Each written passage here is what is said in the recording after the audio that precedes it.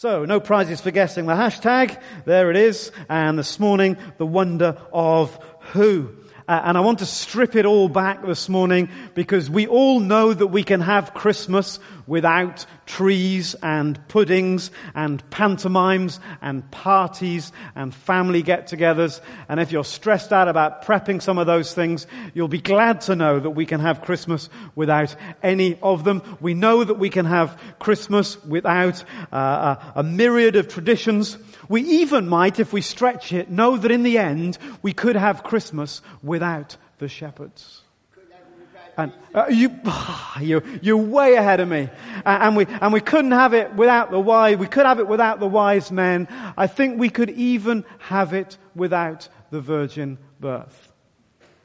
Because that's about in some senses, the way God chose to do what He did. But when you strip it all away, the wonder is that God, whatever the circumstances would have been, that God became man. The wonder is who that baby really is. That's the wonder. And the baby gets lost in it all, I think. And I'd like, if I can, to bring the baby this morning into sharp focus. The wonder is who that baby is. It's the central mystery.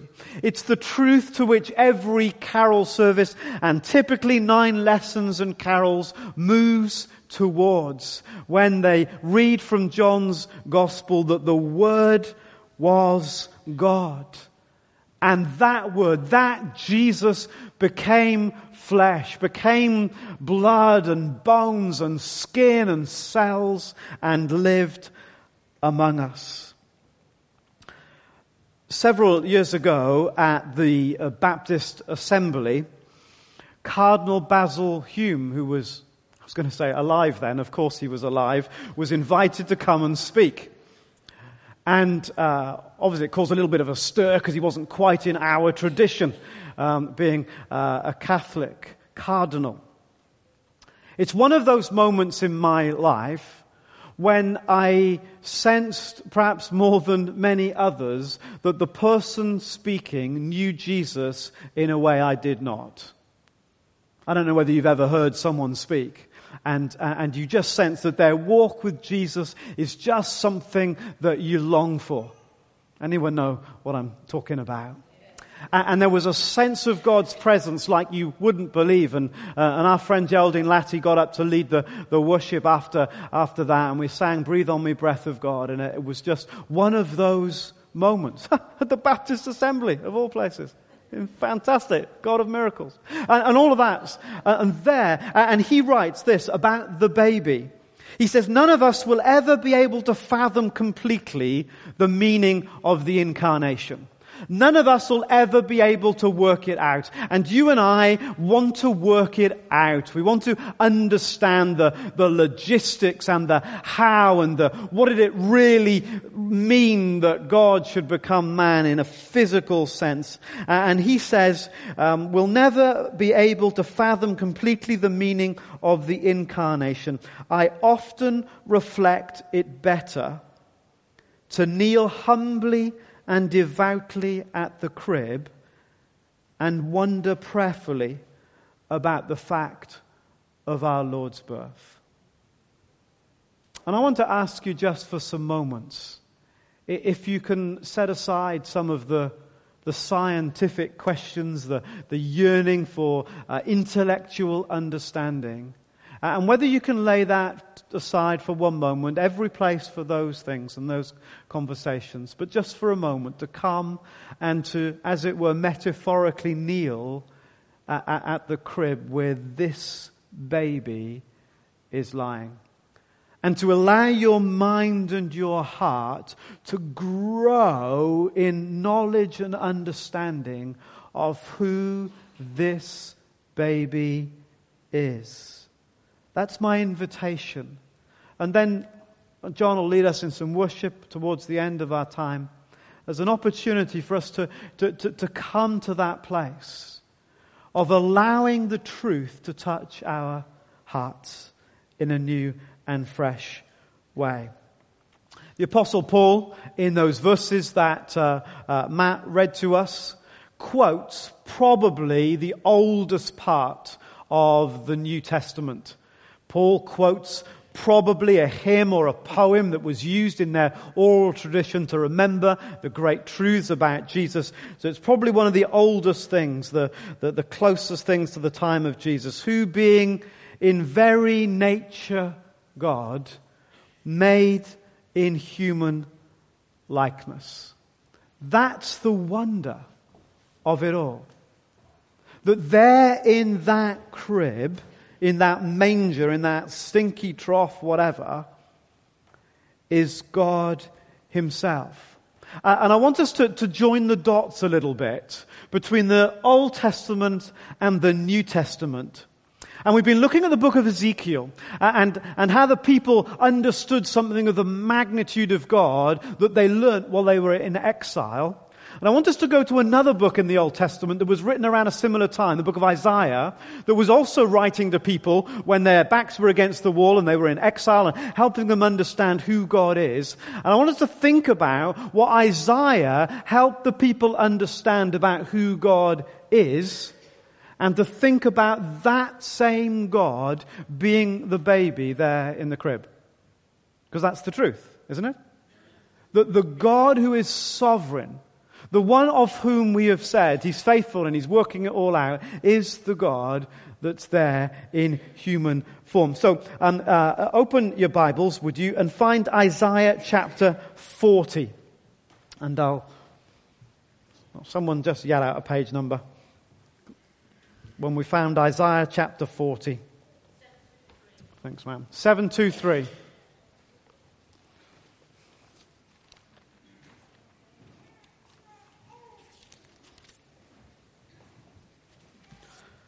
So turn it over perhaps to page 724, just in there, okay? 724.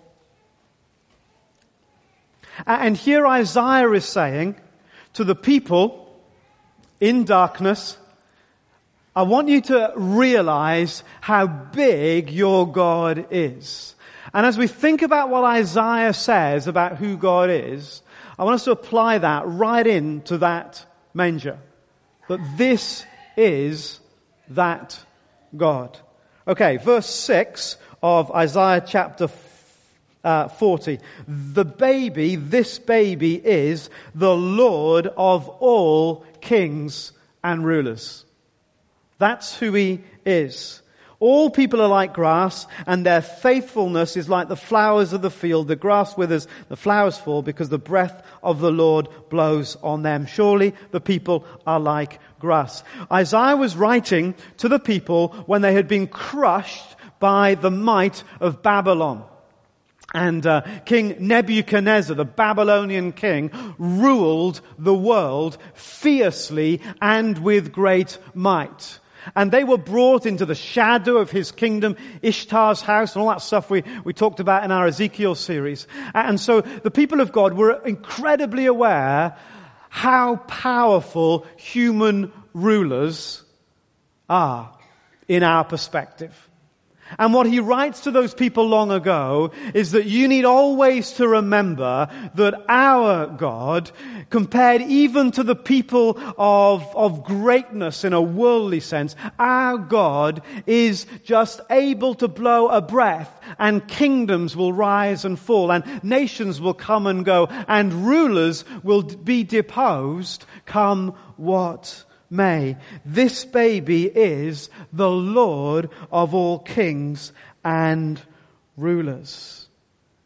Our lives are not in human hands. Our lives are in the hands of this child, of whom it is said, the government, the rule, the reign will be on his shoulders. In whom do we place our trust today? This baby, secondly, verse 12, is the Lord of all creation. Who's measured the waters in the hollow of his hand, or with the breadth of his hand marked off the heavens? Who's held the dust of the earth in a basket, or weighed the mountains on the scales? It's like saying the whole of creation compared to God is so small that metaphorically he can just hold it in the palm of his hand, or he can just place the whole of creation on some weighing scales. You know those old scales where you put something on that side and you have to put little weights on the other side until it balances? What's funny about that? And it's like just the whole of creation is just there before God in the span or in the palm of his hand. This baby is the one who holds creation in the very palm of his hand. He made the world. He was in the world, and though the world was made through him, the world did not recognize him. One of the most painful verses, I think, in the Bible. You know what it's like to be rejected? You know what it's like to feel on the outside? God comes to that which he has made and feels on the outside. The baby is, verse 13, Lord of all understanding. Who has understood the mind of the Lord or instructed him as his counselor? In other words, who can give God any advice? There is no advice that you can give God that he hasn't already thought of himself. And we need to remember that perhaps in our praying when we kind of tell God a few things about what's going on. I love those kind of prayers where we remind God about people and we remind God what they're going through like he's forgotten. And Isaiah is saying, remember that God is the Lord of all literature, all history, all understanding, all counsel, all advice, all wisdom. He's Lord of it all. This baby is the Lord of all understanding. No wonder Isaiah would say of him, Wonderful Counselor. That there is no other wise word that you need other than the word that comes from this baby in that manger. Wonderful Counselor. Verse 15, he's Lord of all nations. Surely the nations are like a drop in a bucket. They're regarded as dust on the scales. It's kind of the image. You've got a bucket of water and you've tipped the water out. And you'd go, is there any water in the bucket? You'd kind of go, no, it's empty. But if you look closely, you could see a couple of drops of water kind of clinging to the edge of the bucket. Keep me in, keep me in. And they don't actually say that because they're not really alive. They're just drops of water. And you would say that it was empty, but there are these tiny drops that kind of seem inconsequential. They're not really, and it's like, well, the nations that seem so powerful sometimes, that seem like they're so mighty, the Russias and the Americas and the Chinas that seem so powerful, and yet they're just like a last drop clinging to an empty bucket. They're in God's agenda, in God's perspective. And it's no wonder that the wise men came from the nations to worship him, because he is Lord of all the nations, Lord of all the nations. After Jesus was born in Bethlehem in Judah during the time of King Herod, Magi from the east came to Jerusalem.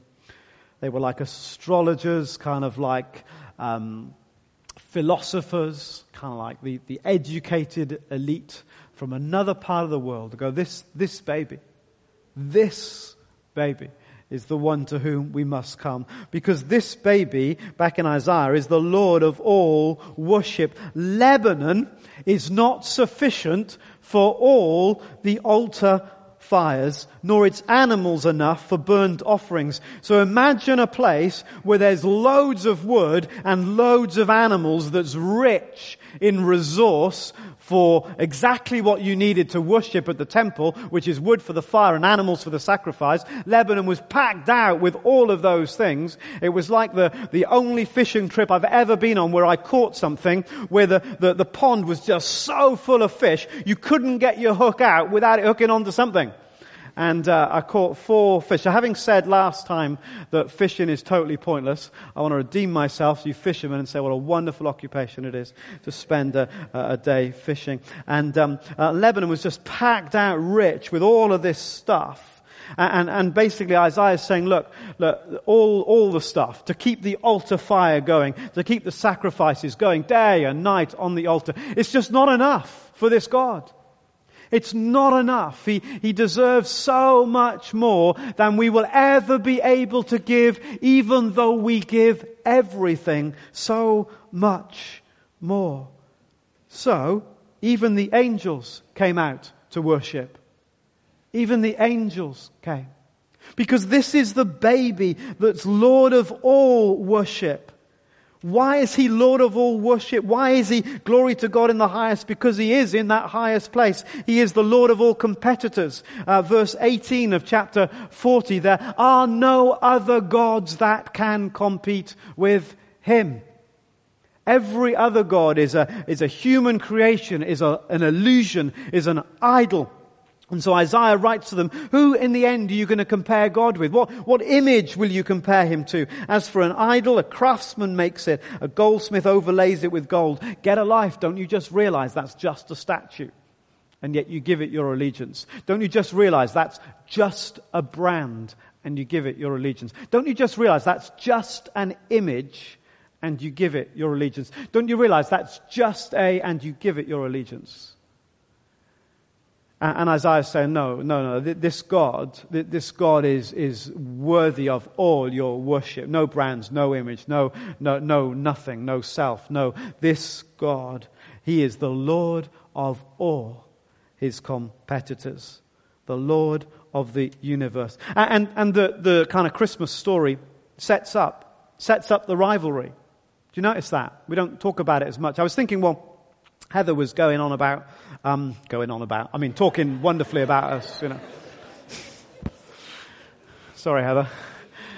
She always listens to the podcast as well, so that kind of sucks, doesn't it?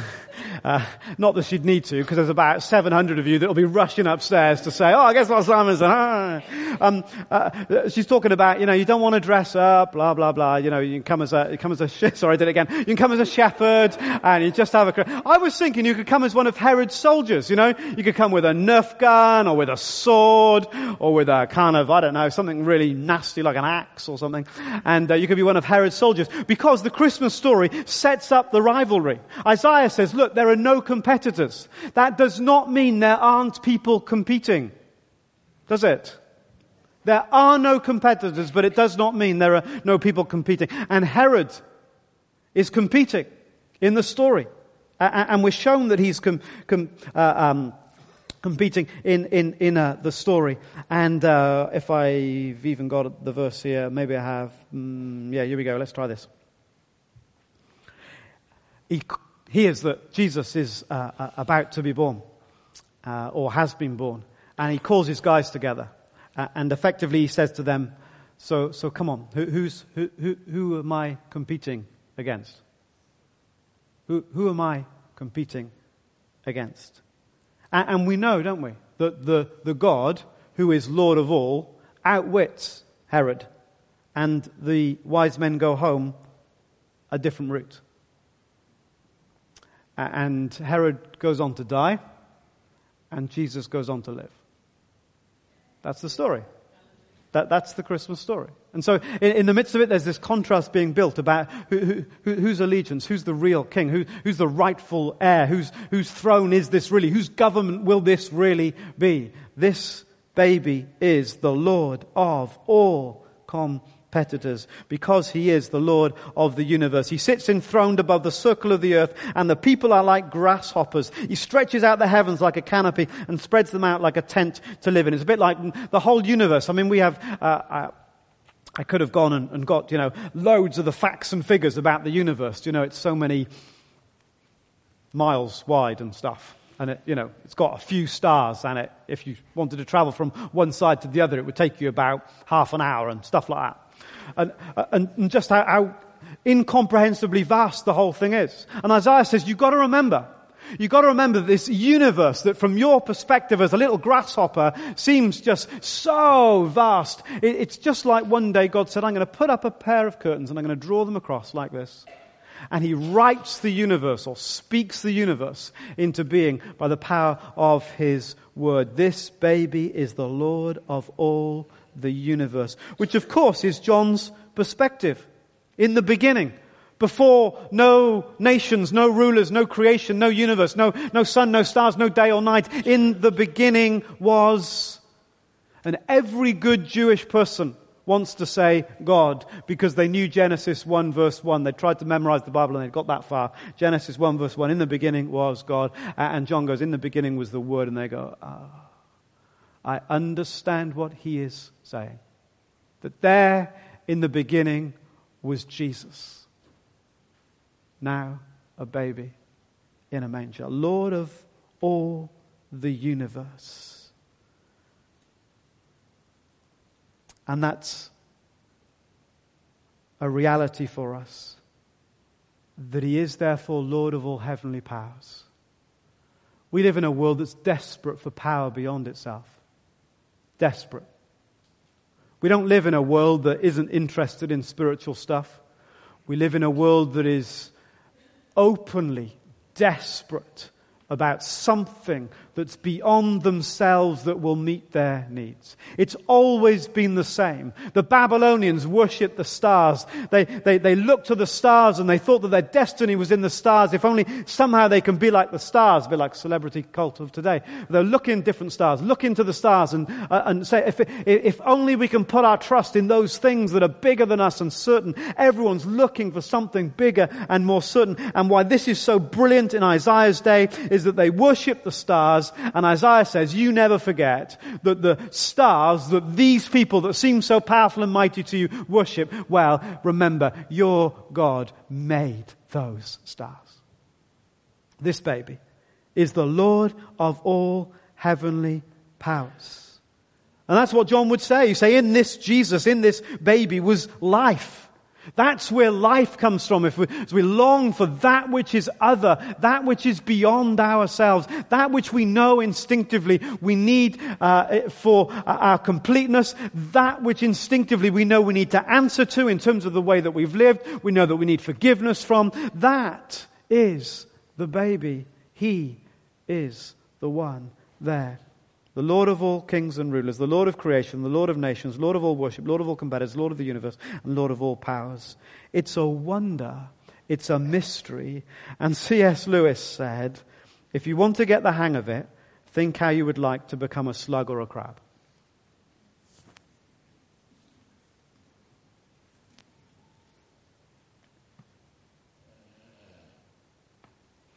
And Charles Wesley, in some of the brilliant lines that he wrote, our God contracted to a span, incomprehensibly made man. And what we need to understand this morning is something that we already know, but it gets lost. It gets lost in everything else.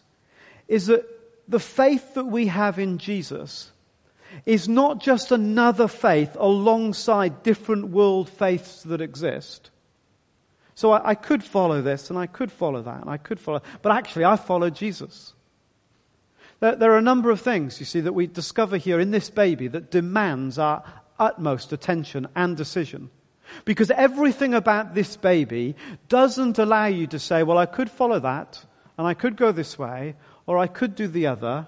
Everything about this baby that Isaiah said would come, unto us a child will be born, and the government will be upon his shoulders. He will be eternal Father, mighty God, everlasting, and all that stuff.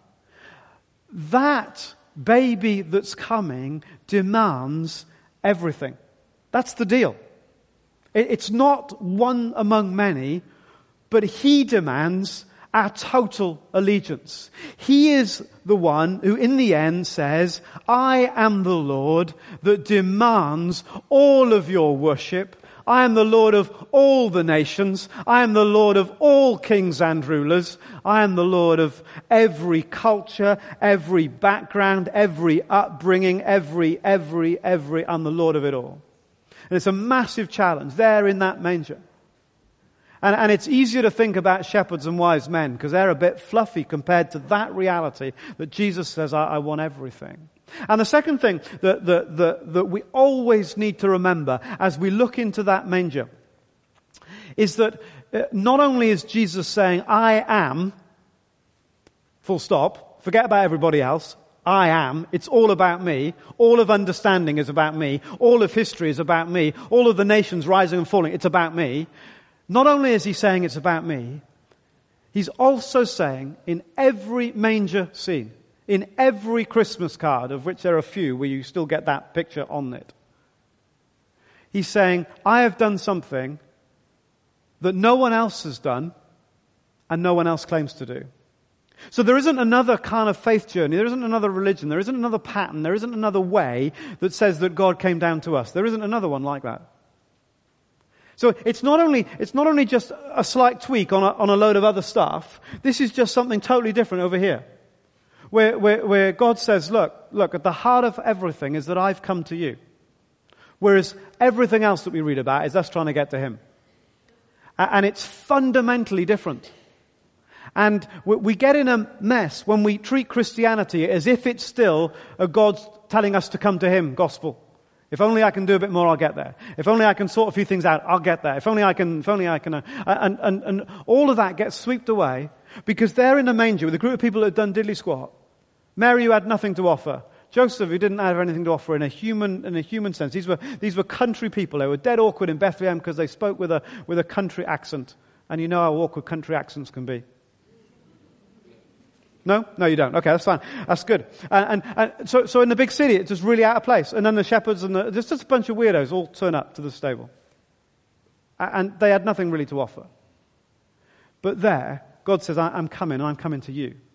And it's just totally different. And we have to see in that manger that this baby is everything. And he's come to us.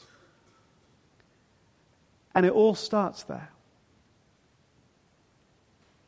And that's the invitation. That's what lies at the heart of the carols of come, let us adore him. You're just welcome to come. And to discover that God has actually come to us. And it's not about, I'm choosing this way to live to better myself. Or I'm choosing this way to live because, I was part of this particular culture rather than that. It's about this Jesus that demands everything. And was willing to risk everything in order to make himself known. That's the wonder. That's the wonder. And I have to say that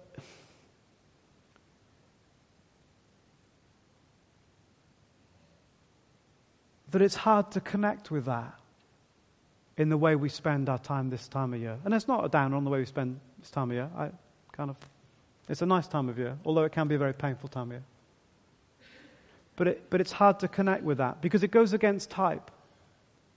It goes against type to go, we can do nothing. We're just helpless in this, other than to recognize that he came. Other than to go, God, I can't give you anything. And if you hadn't come, then there would be nothing. There'd be no story, no hope, no purpose, no meaning. Totally different from any other life view or religion or philosophy that God comes down to us. Let's be quiet.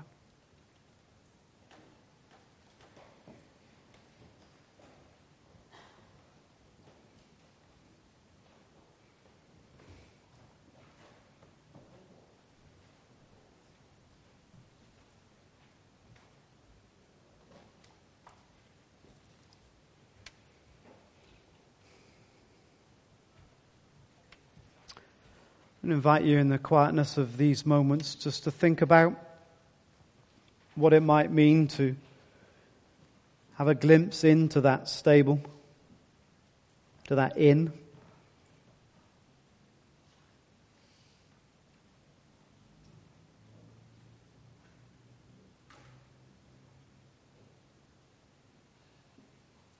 In a sense, it's just a load of nothing there. It's not unusual for a young girl to have a baby. Not unusual for a young girl to have a baby out in the country with none of the privileges and provision that we might expect.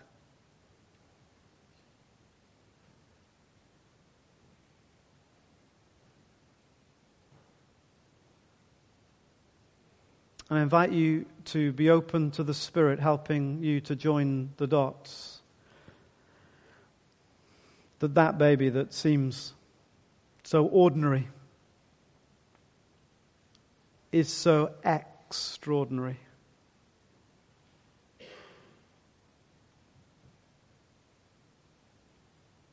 That baby that was called Jesus, such a common name in those days in so many ways. Jesus, Jack, Ben, Tom, Jesus. Called him Jesus. So ordinary. And yet, so extraordinary because he will save his people. Emmanuel, because God there with us. And can you imagine those tiny little hands? It's hard to imagine a tiny baby when you haven't seen one for a while. Imagine the smallest of hands, and then it's probably smaller than you think. Those are hands that are fully capable of holding the whole universe in their grip. This is Jesus.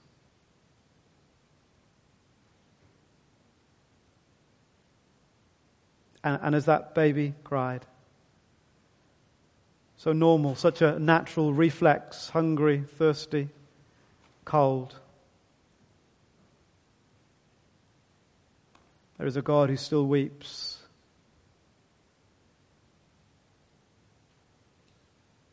He sees those that are hungry and thirsty and cold.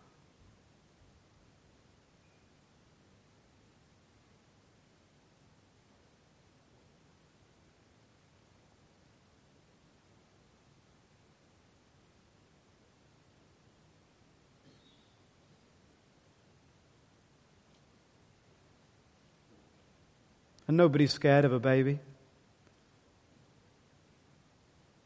Unless you're a bloke and you have to change one. But generally nobody's scared of a baby. Just what can a baby do? And God makes himself that approachable. That available.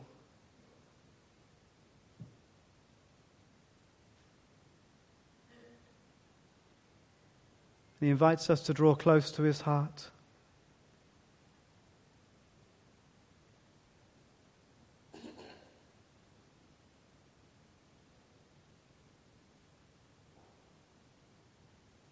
And then in came the wise men, big strapping men, and they bowed down low. Because they knew who he was. And as you open the door of that inn, that stable, that place, and you walk in, what do you do? What do you do?